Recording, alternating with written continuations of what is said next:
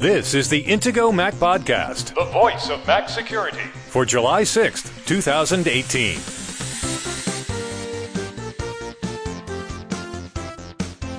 In this week's episode, we'll discuss some preventative maintenance you can perform to keep your Mac software running smoothly. Plus, Apple has relegated another generation of MacBooks to vintage status. Law enforcement may have an opportunity to break into an iPhone in rare circumstances without a warrant. And new Apple malware to watch out for called OS X Dummy. The Intego Mac Podcast is presented by Intego, makers of security and utility software exclusively for Apple products since 1997. Now, here are the hosts of the Intego Mac Podcast, Kirk McElhearn and Josh Long. Josh, how old is your MacBook Pro? Let's see. I think this is a 2015 model. Oh, so it's not yet considered to be a vintage MacBook Pro, is it? No, not yet. I saw that Apple has just declared that the first generation Retina MacBook Pro, so that's mid-2012, is now a vintage Mac. What exactly does vintage Mac mean? Well, basically it means that you can't get the same level of hardware support for it. Apple's not going to stock parts for it. And when the next major OS comes out, it's not going to support the new model. So I think for the mid-2012, since the macOS Mojave 10.14 betas currently do run on that model, I think we can expect that Apple is going to continue to support that model for Mojave. And then the next major macOS update a year from now is probably going to drop support for this mid-2012 Retina, first-gen Retina MacBook Pro. Right. I had one of those, actually, and I really liked it. It wasn't that much heavier or thicker than the current MacBook Pro, but it had the MagSafe connector. I really wish Apple had kept the MagSafe connector. If you never had a Mac with this, the power connector connected magnetically to a port on the side of the device.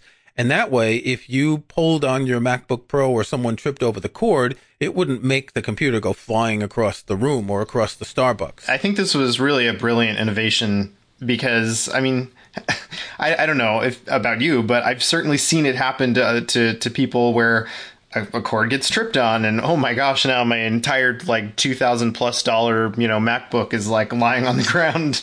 Hopefully the LCD's not bleeding, I think they did it because of their obsession with having as few ports as possible in the device, because currently with the USB-C, the same port works for power and data. Right. Whereas that was a power-only port. But really, it was a mistake. I think you can buy adapters that plug into the USB-C port and then have a magnetic system that you plug onto the charging cable. I've seen these. I'm not sure how well they work. They stick out maybe a half inch, but they still provide that sort of protection.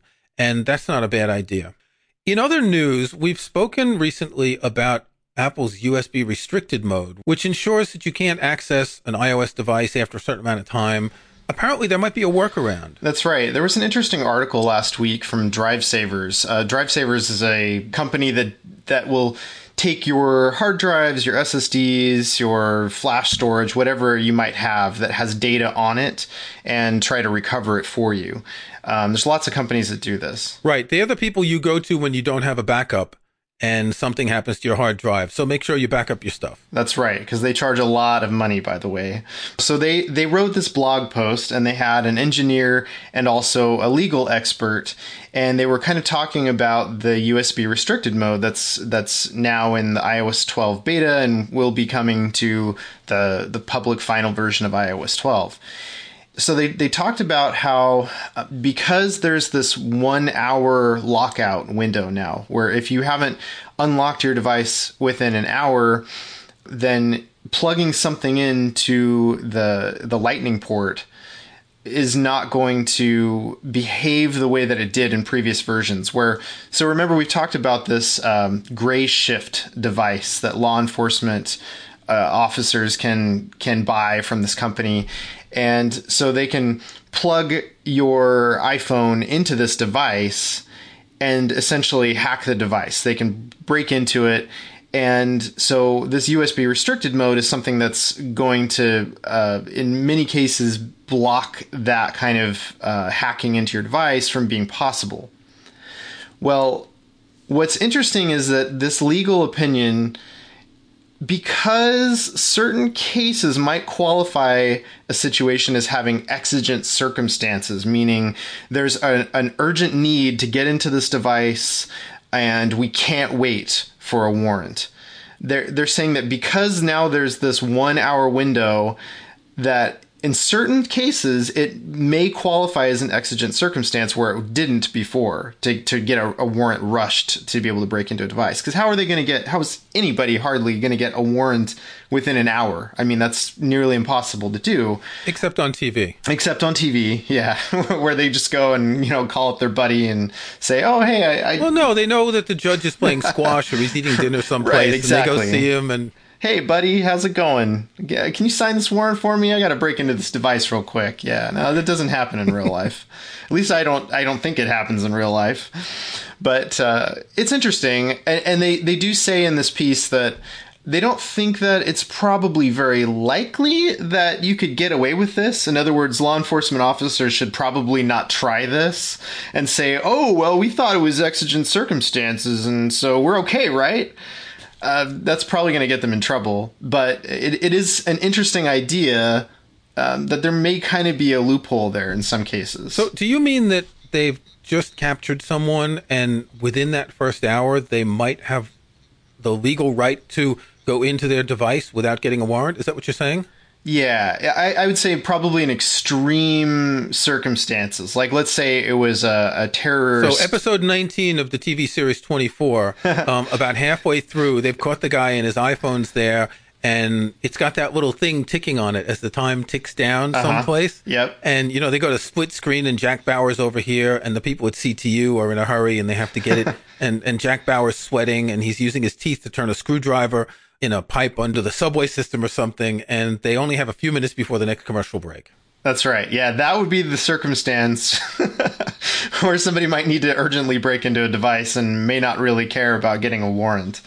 Yeah, if there's a suspected terrorist circumstance or something like that, and they have really, really good probable cause to believe that this device has some data on it that's going to prevent some major attack or catastrophe, then yeah, they could probably call exigent circumstances in that case. Okay, more Mac malware again. This is getting tiring, isn't it? Oh yeah, there's been a lot really the past couple of years. It seems like we almost don't even get a month off. There's just kind of a almost constant stream of Mac malware. To be fair, there is so much malware on Windows that there are hundreds of these things every day. Very true. This is still a rare occurrence on the Mac. Yeah, compared to Windows, that's absolutely true. And I would say probably even compared to Android, that's absolutely true. But we do get Mac malware, and that's why we need protection for our computers. So this latest malware is called OS X Dummy because it's really kind of bad, but it does a good job at, I guess, what it's trying to do. So essentially, here's the deal. So you've got people who are visiting a forum hoping to get some information about their cryptocurrency and how to do this or that. And then somebody pretending to be a forum moderator or administrator posts this terminal command and says, oh yeah, just run this on your Mac. You'll be, that'll give us some information. You just post the output and we'll help you out.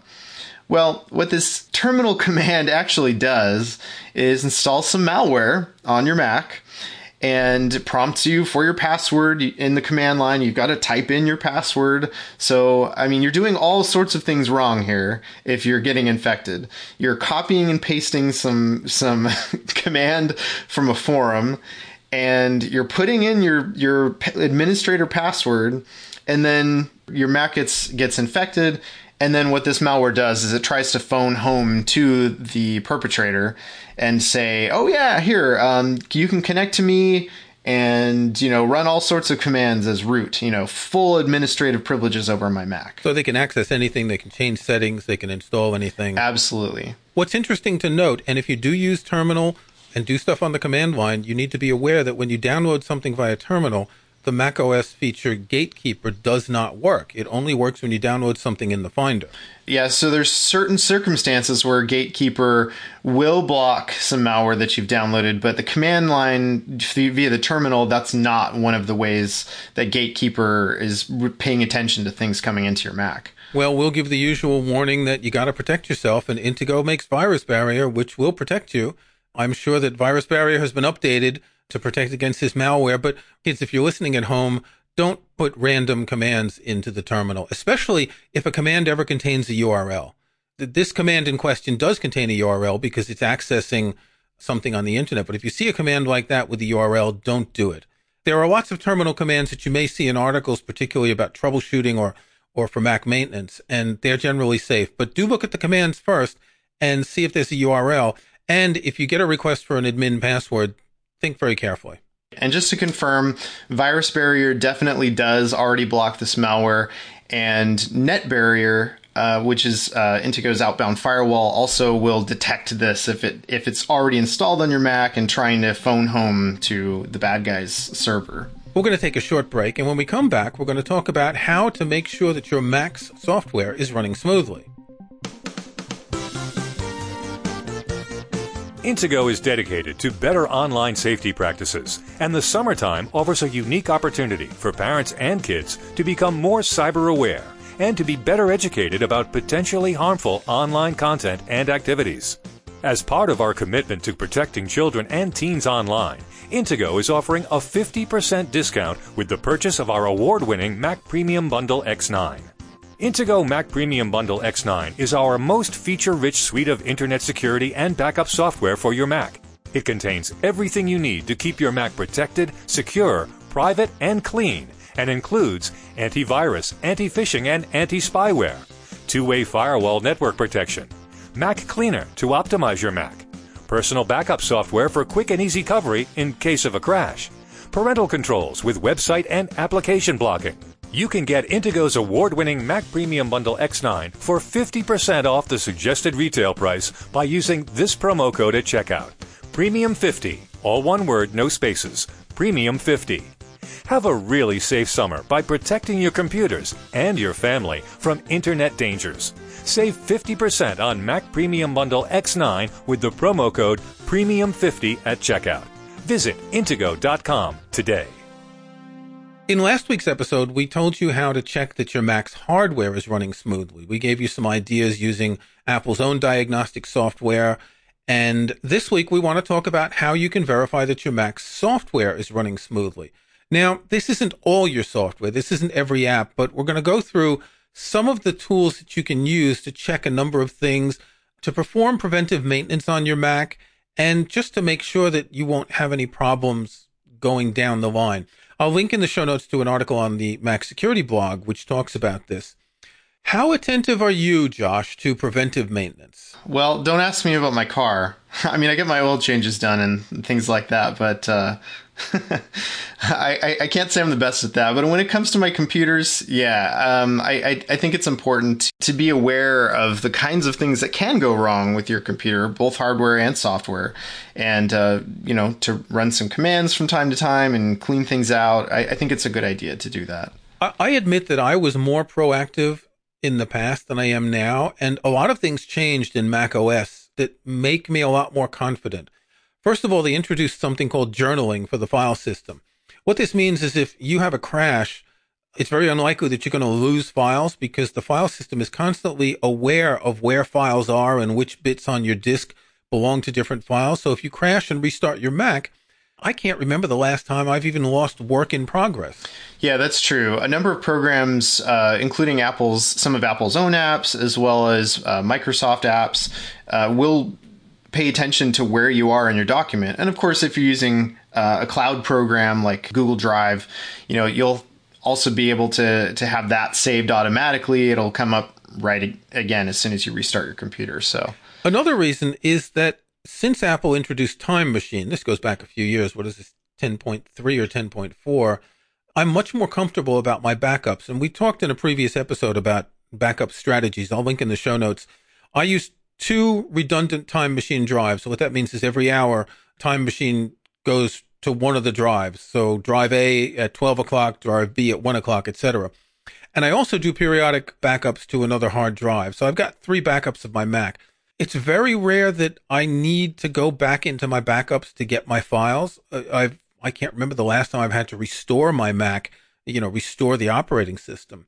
I'm so much more confident than I was, say, 10 years ago in the general reliability of the Mac. And I'm not talking about hardware. I'm just talking about the operating system not crashing, not freezing, not having kernel panics, and the fact that when something does happen, you are so well protected, either because of backups or because of file system journaling.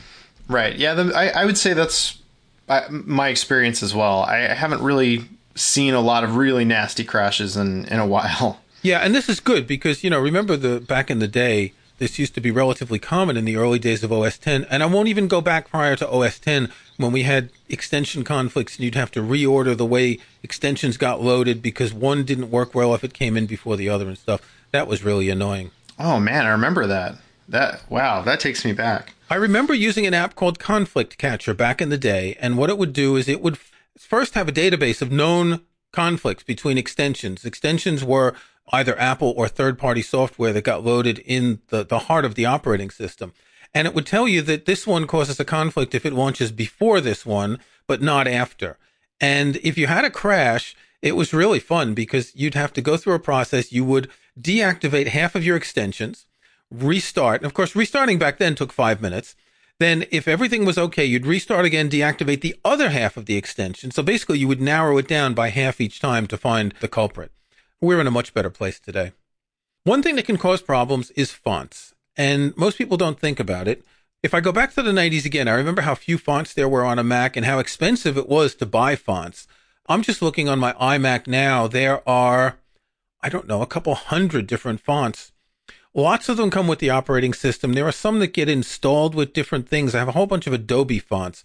I'm guessing they got installed with maybe Acrobat or something.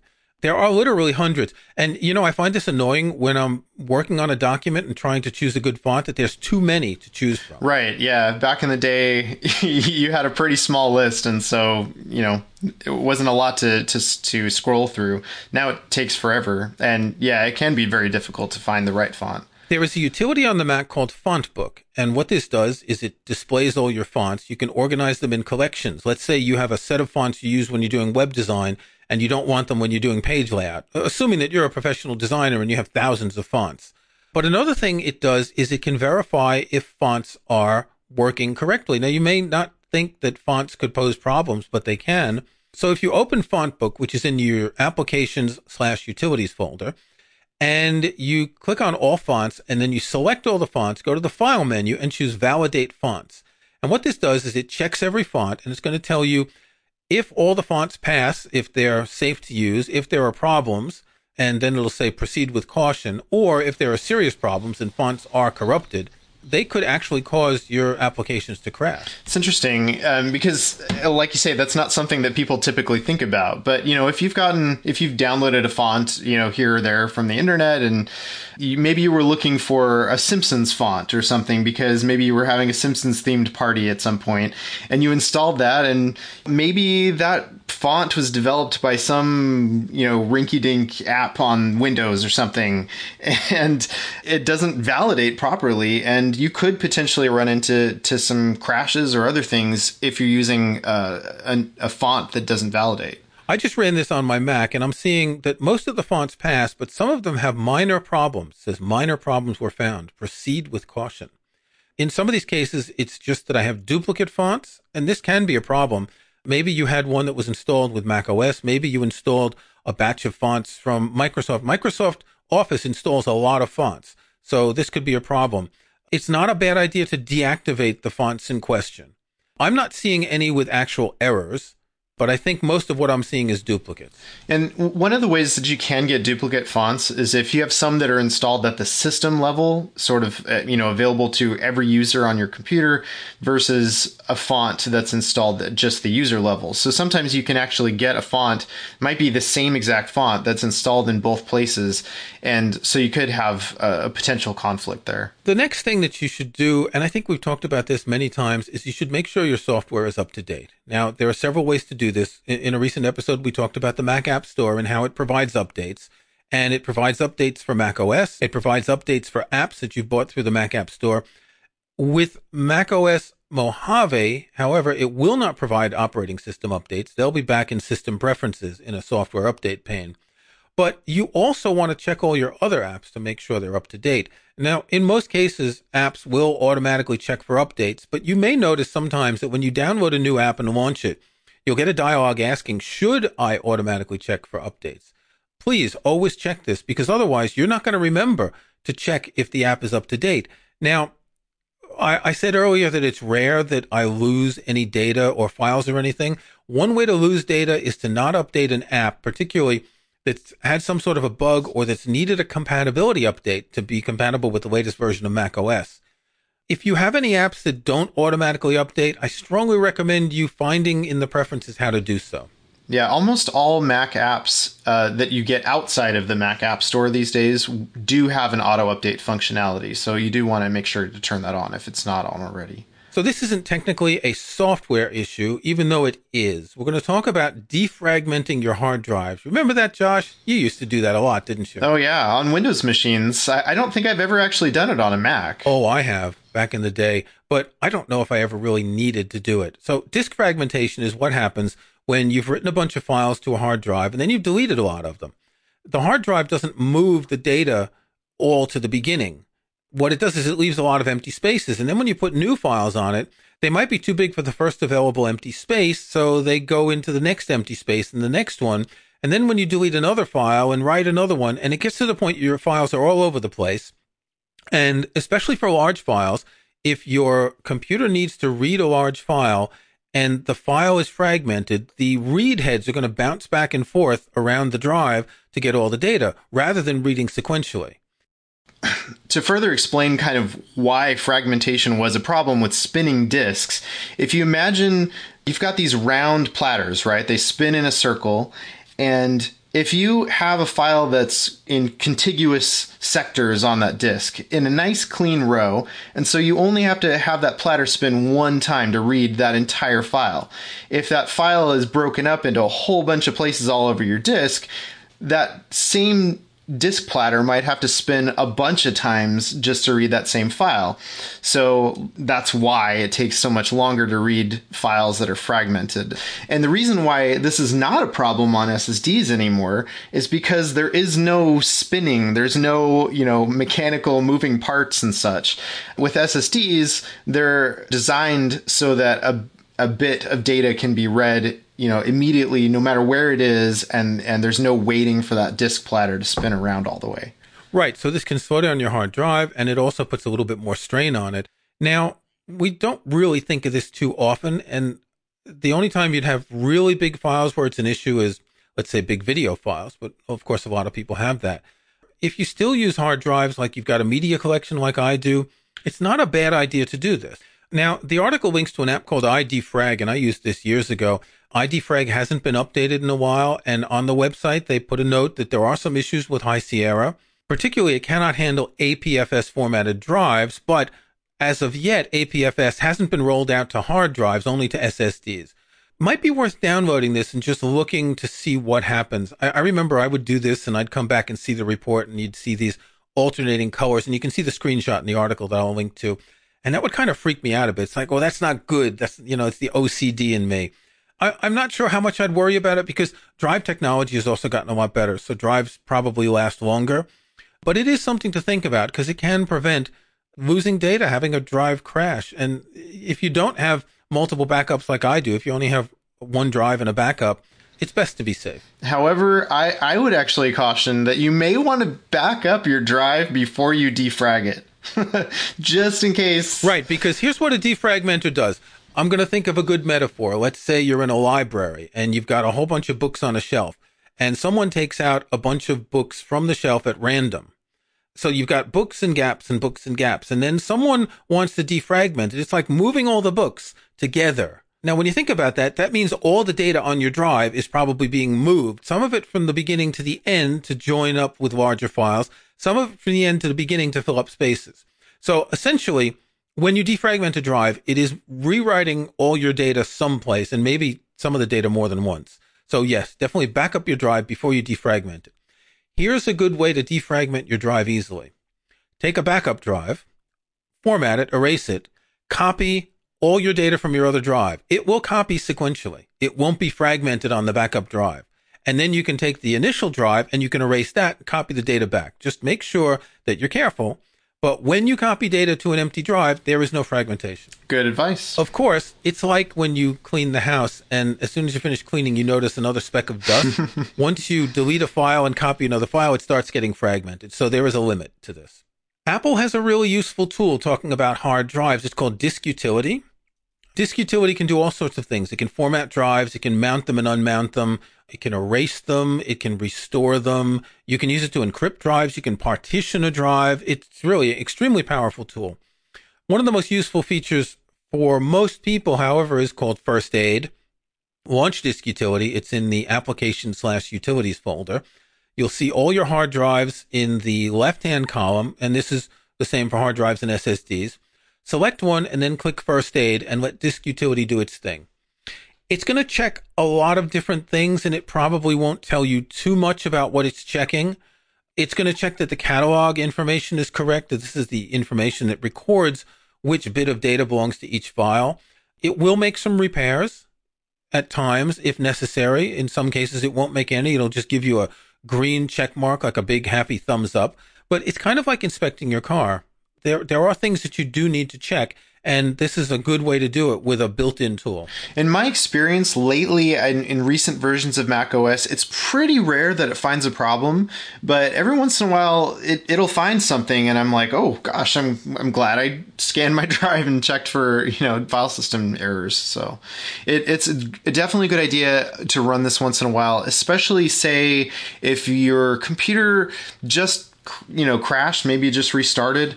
It's probably a good idea to run this just to make sure that everything is working properly. Yeah, I used to do this regularly. And in fact, I used to use another tool called Disk Warrior by Alsoft. Great app, and I don't think it's been updated for APFS yet. So I could use it on my external hard drives, but not on my boot drive. Disk Warrior did a couple of things. Not only would it find and correct problems, but it would also optimize the directory. The same way we were talking about data being fragmented on a hard drive, your directory can get fragmented, which means that it takes a little bit longer. We're talking milliseconds longer, but it takes a little bit longer for the operating system to find where data is located when it's looking to read a file. So fixing that does make your Mac a little bit faster, a little bit safer, a little bit more reliable. Again, as I said earlier, I haven't had many problems with this since file system journaling. So I don't even think to run Disk Utility anymore, to be honest. It's probably a good idea to set a reminder in my calendar to do this once a month, just in case. So this sort of preventive maintenance we've been talking about is the kind of thing that you will do, let's say, once a month, once every few months. I would like to recommend another tool that I use, and it's installed on my Mac, and I'm going to link to an article on the Intego Mac Security blog called 5 Must-Have Mac Utilities to Boost Your Productivity. It's called iStat Menus, and it displays a number of little icons in the menu bar. You can choose what you want to monitor, and it lets you monitor, for example, I'm monitoring my data throughput, input and output. I'm monitoring my RAM usage, how much RAM is used, how much is free, etc. I'm monitoring the 4 cores in my processor. I can also turn on the temperature sensors, which we talked about in a recent episode. So if I see that all 4 cores are working hard, since it's a little animation, it'll catch my eye in the menu bar, and I'll say, hey, what's going on? And if I click it, I can see which app or process is using the processor so much. So, for example, right now, Skype is using 71.6% of the processor, and there's all sorts of other apps and processes going on, but you would probably want to ask yourself, why is a specific app using all of my processor if you see that? I can recommend this utility as well. I've actually used kind of a variation of it. They don't really update this anymore because Apple has kind of, stopped updating the dashboard, but they have an old school dashboard widget that I still like to use. So I just switched to a different space, and I've got all my old dashboard widgets, my calculators, my weather widget, my calendar widget, dictionary, and so forth. And they had an old version of iStat that showed up there as well. So I don't have quite as many features as a freshly updated copy of iStat menus, but I use basically the same functionality. And I think it's great. I love being able to see the temperatures, various hardware components, my battery health, battery cycles, and my computer uptime. Right, and that's really good information that you get on a laptop, because there's no other way you can get that information in system preferences or anywhere else. It'll tell you how many charge cycles your batteries run, how much you can charge, etc., which gives you an idea of whether your battery's in good shape or not. I used to use that dashboard widget too originally, but when they came out with an app, I quickly adopted it because I liked being able to just glance in the menu bar and have the information. One thing that they added in the latest version, and this costs a few dollars a year as a subscription, is weather information. So I have a little weather icon in the menu bar. It says it's currently 27.2 degrees and there's a 0% chance of precipitation. And it's going to be blazing hot for the next week is what it tells me. And so that's good to just have that at a quick glance. I really like the menu bar, by the way, because there are all sorts of things you can put in it to get data quickly. And I think it's very useful to have this sort of a tool that lets you spot if there's something going on that's untoward with your Mac.